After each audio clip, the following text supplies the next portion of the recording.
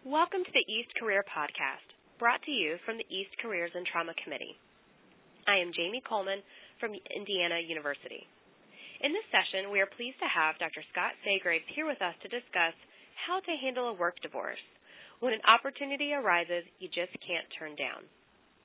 Dr. Saygraves is a professor of surgery at the University of Missouri in Kansas City and has been the chief of acute care surgery there since 2012. Beyond his numerous publications, he has notably won several teaching awards and has served as a mentor to medical students since 2000. Dr. Saygraves has a long history with our organization and has been an active member since 1999. He is currently serving as immediate past president.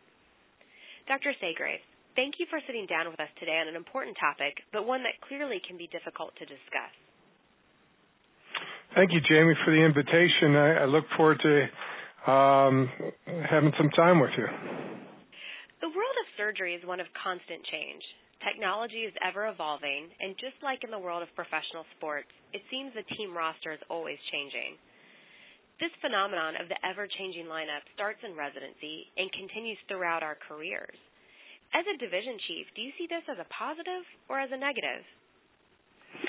Well, prior to my current position, I was at one place for over 12 years. So, in my opinion, I think some change is good, and I would recommend that most residents and certainly fellows take a look at where they do their initial training, maybe mix it up for their fellowship, and then certainly at least get on the interview trail and look at what different places have to offer before deciding to stay where they train, because I think some diversity is good. It brings different training paradigms and fellowships to different places, and I think it gives the candidate or the graduating fellow or the new faculty member a chance to expand his or her horizons and get to see really what's out there in our field of acute care surgery, trauma, and critical care. For someone who is happy in their current situation but gets offered what appears to be their dream job, how do you decide if something is really worth moving for? Well, that's a great question. I think really you have to decide as an individual. I would recommend, though, before you consider moving, make sure what you're considered moving for is, if you will, a step up.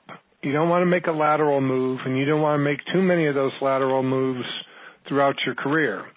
So if the offer is there and it sounds like it's a step up, if you will, then I'd recommend taking the invitation and going and see the place and really exploring the facility and the job situation, and then get your questions answered and really confirm that, it is a little bit greener on the other side of the fence and that it's something worth moving for.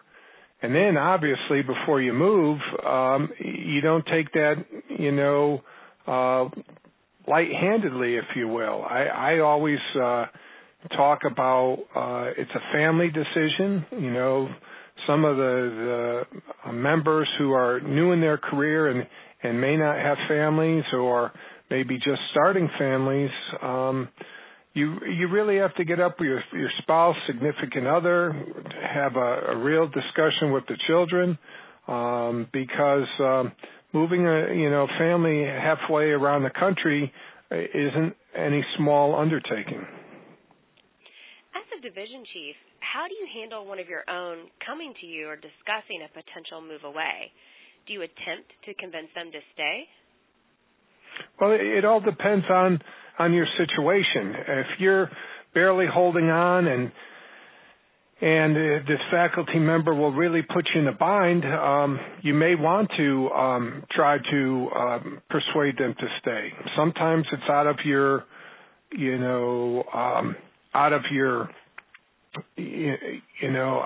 direction, if you will, because you may not be able to meet the price point that they're having, or being enticed to.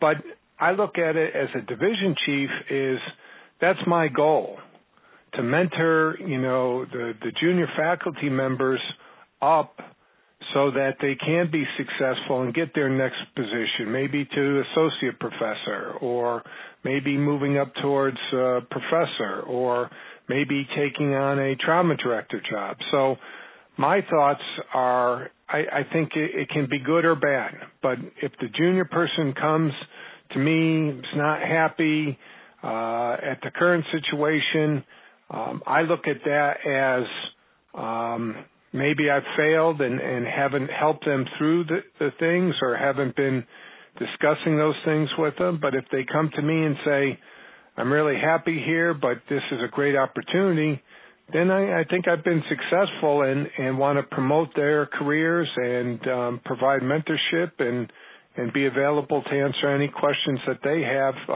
as they start thinking about that next career move.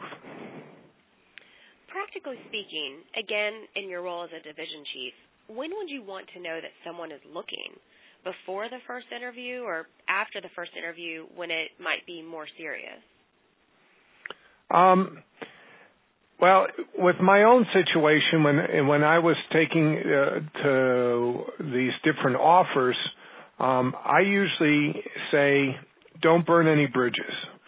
So it really depends on what type of situation you're looking to leave. If it's a situation that you're very happy in and you think that leaving might leave a sour taste in the division chief's mouth, or the chairman's, will get upset at you, you might want to take some time and really sort out whether the offer's a good one. I would then say, though, that you notify the boss as soon as possible. And usually in academic circles, that's at least 6 months. Some people would prefer a year's notice. So, when you're moving around, you're changing a structure in a division. As new fellows can be difficult to recruit, especially if it's in a difficult job market. And so try to give your division chief or your, chairman, 6 months to a year notice that you're going to be changing jobs. That's what I'd recommend. And then how do you handle when someone does look for another job but then decides to stay? Have you found there to be any sort of difficulties in the dynamics between the group? Well, it just depends on how they went about it.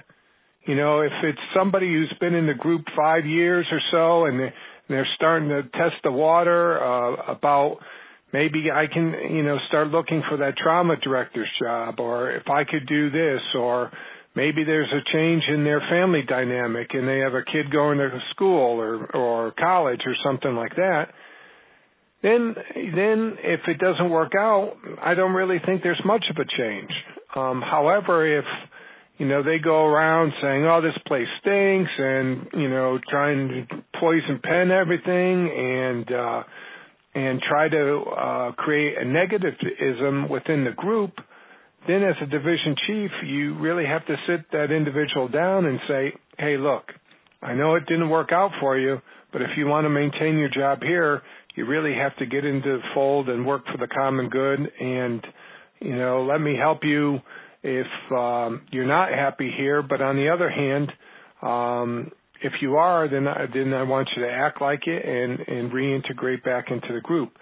So it is a double-edged sword, and it can be challenging. I think it basically comes down to, Jamie, what type of situation you're looking to lead and how your group dynamics has been prior to your job search.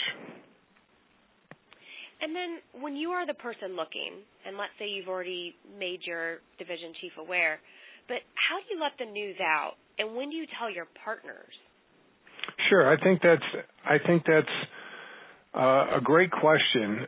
When I did it, I definitely took the 6+ months notification to the chair, who is who I reported to, and then I individually went and made time with each one of my partners and told them what was going on, told them my anticipated departure date, assured them that there wouldn't be a vacuum, and as a division chief, I had already discussed with the chair who the successor would be, so I could give that information to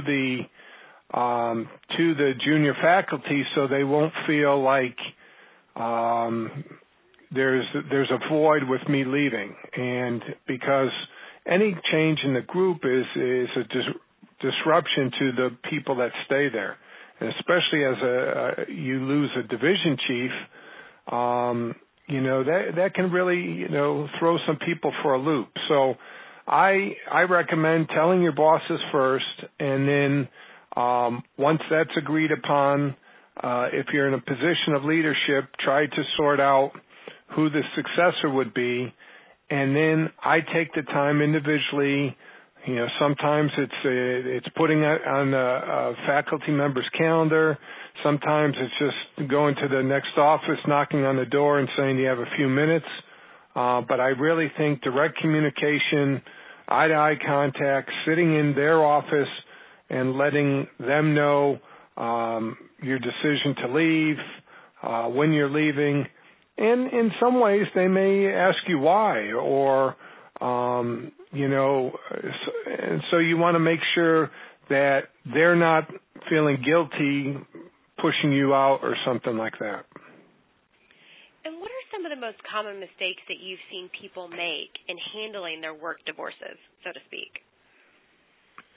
Well, I think it's a couple things I've seen. One is they make it painfully aware to the group that they're not happy there. So I'm looking, or I'm going to do this, or this place stinks. And so rather than keeping it neutral, keeping, your job search, private, they go and start poisoning the waters and poisoning the group, if you will. Then the other thing is I see once they've decided to take the job, kind of bragging about it. What you decide on the contract, what you decide, financially, stuff like that, that's your own information. If you're friends with some people in the group and they ask you, you have to decide what to tell them, but don't go around boasting or bragging and say, see, I'm making $100,000 more than this place, because that, again, just burns bridges and upsets your other faculty members. The other thing I've seen people do what I think is a mistake is not notifying the group or the bosses in a timely fashion. You think that there's always a lot of jobs around, and new fellows can come in and fill your spot pretty quickly, but from a division chief standpoint, somebody's deciding to leave and they don't give 6 months, if not a year, that puts a big strain on the rest of the group, because who's going to take that person's call when they leave? And if they decide to leave mid-academic year, we still don't have, candidates coming in. We still won't be able to fill their void till the beginning of the new academic year when a fellow, say, graduates. So I think those couple of things about, boasting or bragging or talking negative about the current group that you're in is the biggest mistake I see. And then not informing your bosses that you're looking or leaving would be the other main one. Is there any other advice you could give us on how not to burn bridges? Well, I think if you're at this point that you're looking, I would hope that you've given the division chief a kind of heads up. I would hope you've talked with your other partners prior to even looking, because if you are unhappy, nobody should be in a job that they're unhappy with. So give the division chief the other partners to say, hey, I'd like to do a little bit more of this, or the call's too much, or whatever, so that it doesn't get to the point that you're looking and then you're dropping bombshells on the group saying, I'm out of here. Give everybody a chance to try to make amends or to advance your career or mentor you up to try to get you to a point that maybe you don't necessarily want to leave. But if you have decided that for whatever reason, whether it's a better job or closer to your wife's family or your husband's family or, closer to the grandparents for your new baby, as well as a good academic or a career choice, then I think just spending some time talking with the members of the group to let them know why you're looking and why you've decided to do this, kind of assure them that they weren't the cause of it, and then remember that this acute care surgery community, the trauma community, is a pretty small community, and if you burn relationships with 6 to 8 colleagues, it's going to be tough going to an East meeting. It's going to be challenging to recruit into your new job as a division chief if you've kind of poisoned some of those things. So I'd recommend don't burn any bridges.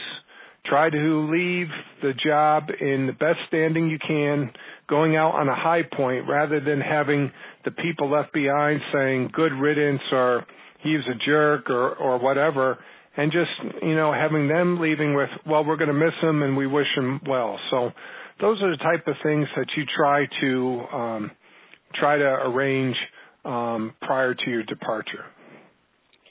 In taking the 30,000-foot view, what is the main message or piece of advice that you would like to give our audience today about how to handle a work divorce? Well, I think the first thing is protect yourself, your career, and your family. So, not every move is, like I said before, the grass isn't necessarily always greener on the other side. So before you make those decisions, really decide whether it's the right move for you and your family and your career before you even get into that. Once you do make the decision to move, then make sure that you've gotten all your questions answered and are satisfied with the opportunity that it's as good as it says, it's what's being told to you, and you have that in writing, so you're protected. But from the standpoint of leaving your group or your partners, which many times are very good friends, as was my case in North Carolina, I really miss those folks, and I miss those partners, and I miss the times that we've had and what we developed there. So I would really encourage you not to burn any bridges. Really try to communicate, why you're leaving.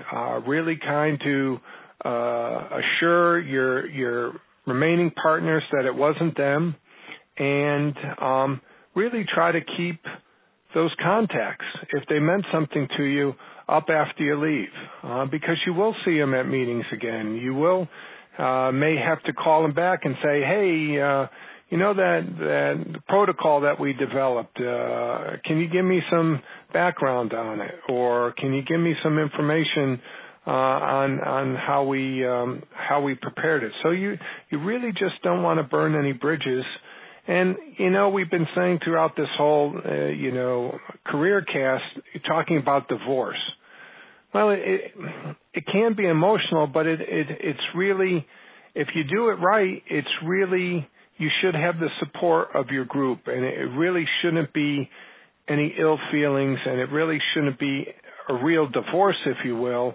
It will be, a handshake and, going away parties and great to have worked with you, and we wish you the best of luck. That's the best case scenario, and that's what I'd really recommend you try to strive for as you move on in your academic or clinical careers. Well, on behalf of the East Careers in Trauma Committee, I would like to thank you, Dr. Saygraves, for taking time to speak with us today. I am Jamie Coleman, and I hope you enjoyed the program. When you find a moment of time, please visit the East website at www.east.org for more East Career podcasts and other valuable information. When you were looking, remember you and I had a conversation a while back that, when you guys were all kind of coming up through, that Mike encouraged you guys a little bit to look around to start setting up other places. What are your thoughts when your superiors come to you and say, hey, maybe you want to start looking at being elsewhere even if you're completely happy where you are? Well, I think it's twofold, Nicole. I mean, one, you just got to make sure that you're performing up to your boss's standards, and it isn't a component of, you've done fine, but we need to move you on. Right. That might be one way of being approached. The other way, and the one that I'm a little bit more optimistic about, and the glass is half full type of situation is, my former boss and I guess your current boss was a big mentor. So he tried to promote you within and then have yearly, if not quarterly talks with what are we doing for a career advancement. And then in my situation, when I explained to him, and we knew, or they knew, some of the situations that were going on, I had some health issues with my daughter, and the family just wasn't comfortable where we were, and so it wasn't really the job per se, but he got it, and he was like, what can I do to get you to that next level? Because in some ways, it's a feather in his cap that he trains somebody, mentors somebody up, and then they go on and, it's his legacy forward, that you're going out there and running your own shop or doing your own thing, and it's his or her mentorship that really got you there. So in my mind, if you're approached with that question, try to sort out and make sure, one, your stuff's tight and you're doing everything that he expects you to do, and that it's not a job performance issue.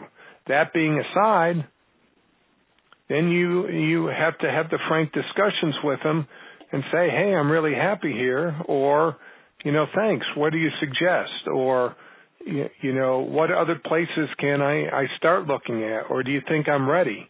Are those the type of things that you can really fall back on your mentor about? So a follow-up a little bit with that. So, you're going to meetings and you're happy where you are. And, maybe you're not a division chief because that's an active decision that either maybe you've made or that's not available where you are right now but might be coming up. How do you handle those questions of, oh, you're not a division chief yet? I.e., what's wrong with you? Well, those can be a kind of off-putting. But on the other hand, if you're happy, your spouse is happy, you're in a place where your family's thriving, who really cares what somebody says? On the other hand, if that's digging at you too, going, yeah, why aren't I that way or in that position, then it really, set up some time with your division chief, set up some time with your chairman, and really make an appointment and say, I've been at this place 5 years. My career goals are to do this. How can you help me get there? And then that kind of puts them on notice that you have career aspirations. Maybe they don't know that, or maybe they don't realize that that's kind of gnawing at you and you're unhappy.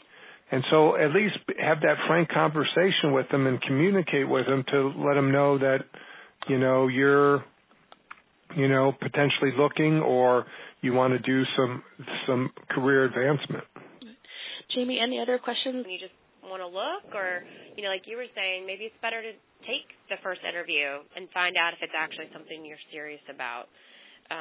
In the 6-month to 1 year timeline, to make sure that you give wherever you're leaving a good chance to find somebody else. I mean, if you're seriously looking, you have to do at least that amount of time, because if you don't, they're immediately going to be ticked off at you, regardless if you were the star employee or not, because you're going to be leaving and they're stuck. How am I going to fill these calls? Who's going to, take over this leadership role? Who's going to do that? Who do I have to bring in? Who do I have to find money to hire? So that's the key thing. Now, if you're just putting your big toe in an icy, lake or something like that, and you're just testing the waters, I would keep that to yourself. But I would also do it on your own time. So take some vacation days. Don't try to lie about it, but just take some vacation days and go see those places. At a division chief level, it's going to get around. If you're starting to look for other places, or you're being offered grand rounds, talking things, an astute chairman is going to say, what's really going on here? You're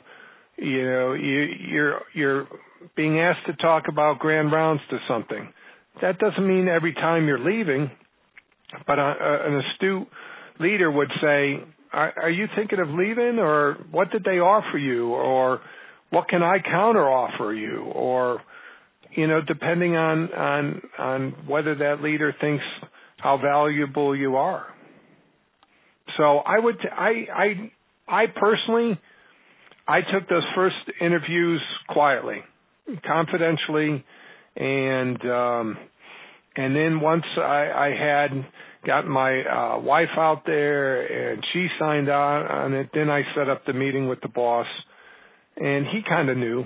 He says, yeah, I thought you might have been looking, or, I knew you'd been traveling some. Thanks for coming and telling me, and those type of things. And he knew it wasn't really job or his failing. It was, I needed to change some things for the family. So it made it a little bit easier, and he could get behind it because he knew what type of pain the family was having. But if it's a truly academic issue or a career issue, you kind of have to walk a little bit gingerly through some of those landmines, because especially if your mentor's, huge on the national stage, you want to get a good letter of reference. You want to get, the ability to have a freaky fruity cocktail at an East meeting with them, and you don't want to burn those bridges. Excellent. Well, Scott, again, Thank you so much for taking wonderful. time. Thank you. No problem. It's great to talk with both of you, and we'll. I'm not